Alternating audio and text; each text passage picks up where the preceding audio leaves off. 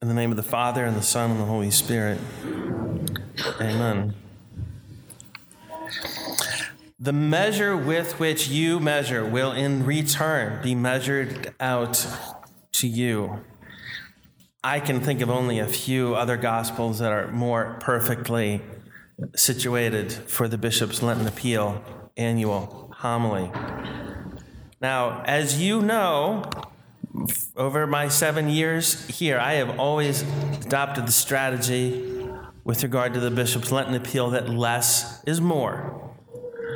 The less I speak of it, the more you reward me for that.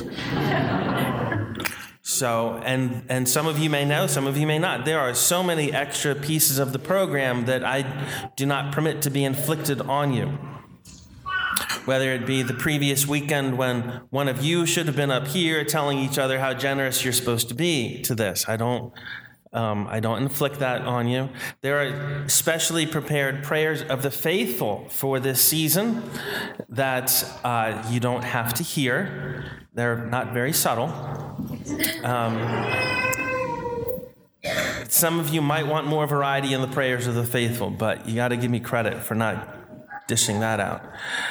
There are many other communications and all sorts of messaging that I don't think you need because I'm confident because you always come through. You always meet the goal for the Bishop's Lenten Appeal because you love this diocese and you know it's not perfect. It's the families of this diocese and the clergy that they've brought to the church that have that same fidelity, which is not just to an institution, but it's fidelity to Christ, which means that what we do ought to be pleasing to God in every way. So we are always aware that things are not perfect, and we're always grateful for the good that happens. At the end of many of the pews, not all the pews anymore, there's a flyer. They were so popular that most of them flew off the shelves, figuratively speaking, after the 5 o'clock Mass last night. So if you, let's say this, if you did not receive anything in the mail from the Bishop's Lenten Appeal, then maybe take one of these home. Otherwise, you already have enough literature. And inside it'll detail facts and figures of the diocese as a snapshot, but also where the money from the Bishop's Lenten Appeal goes. So let me just boil it down to one simple idea. If you gave last year, then just give the same amount this year and we'll be fine. If your circumstances have changed and you're not able to afford what you did last year, then so be it. If you think the circumstances of the diocese have changed, then change your pledge proportionally.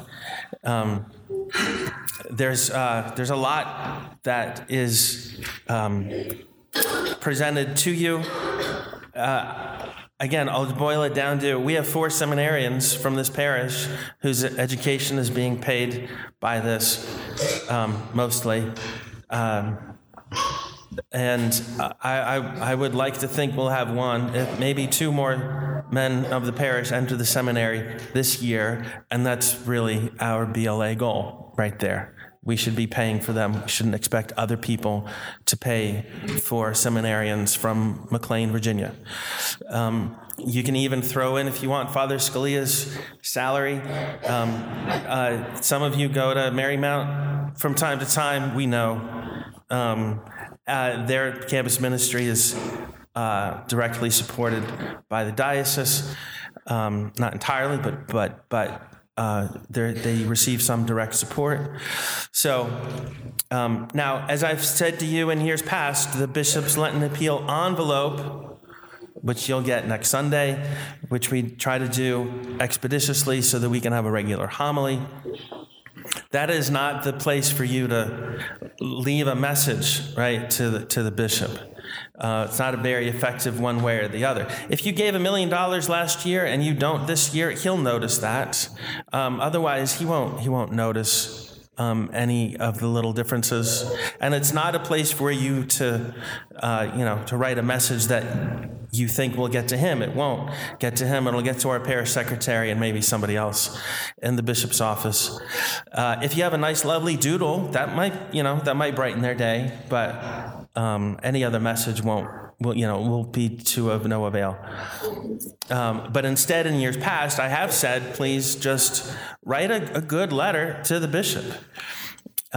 He is just as equally ready as I am to dismiss something that I think is a rant. But if it's reasonable, if it's intelligent, if it's respectful, then I know he will take it to heart as much as I try to take that to heart as well. He has a long list of grievances. I have a long list of grievances about myself. And when we think that, as David did, when someone's cursing us, it might be from God. It might not be from the evil one.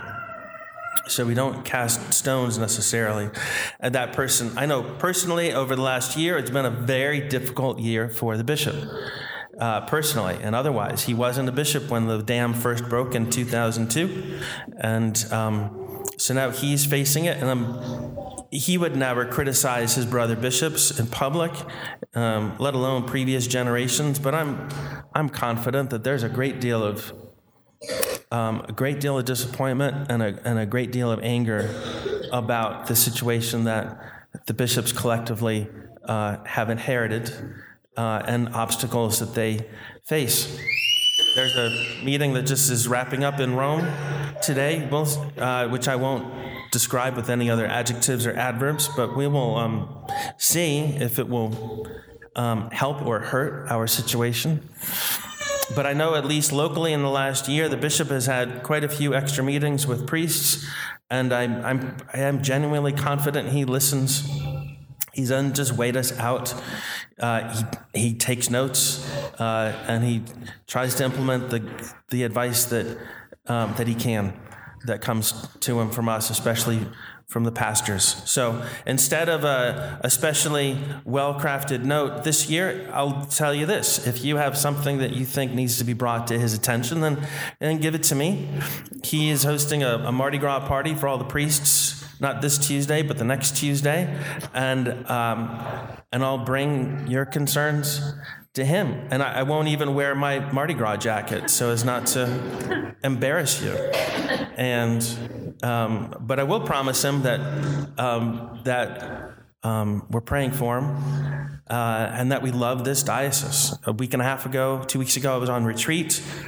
And I can tell you, long before Father Peter Ryan started his conferences, and even before priests went to the chapel to pray or concelebrated their first Mass together, it's simply an inspiration and an encouragement to be among the priests of the Diocese of Arlington. We're not perfect, but the diocese has a unique history. If you're new to this diocese, and people come and go, so this may be your first BLA for the Diocese of Arlington. There's something unique is happening here between the families and the history of the diocese, where something that is striving to be of good use to God's kingdom is both encouraged by what is here, and also motivated to try to make sure it gets better. So that begins with prayer. Let's do that. In the name of the Father, and the Son, and the Holy Spirit. Amen. Remember, O most gracious Virgin Mary, that never was it known that anyone who fled to thy protection, implored thy help, or sought thy intercession was left unaided. Inspired by this confidence, we fly unto thee, O Virgin of Virgins, our Mother. To thee do we come, before thee we stand, sinful and sorrowful. O Mother of the Word incarnate, despise not our petitions, in thy mercy hear and answer us. Amen. St. Thomas More, pray for me. St. Elizabeth Ann Seton, pray for us. In the name of the Father, and the Son, and the Holy Spirit. Amen.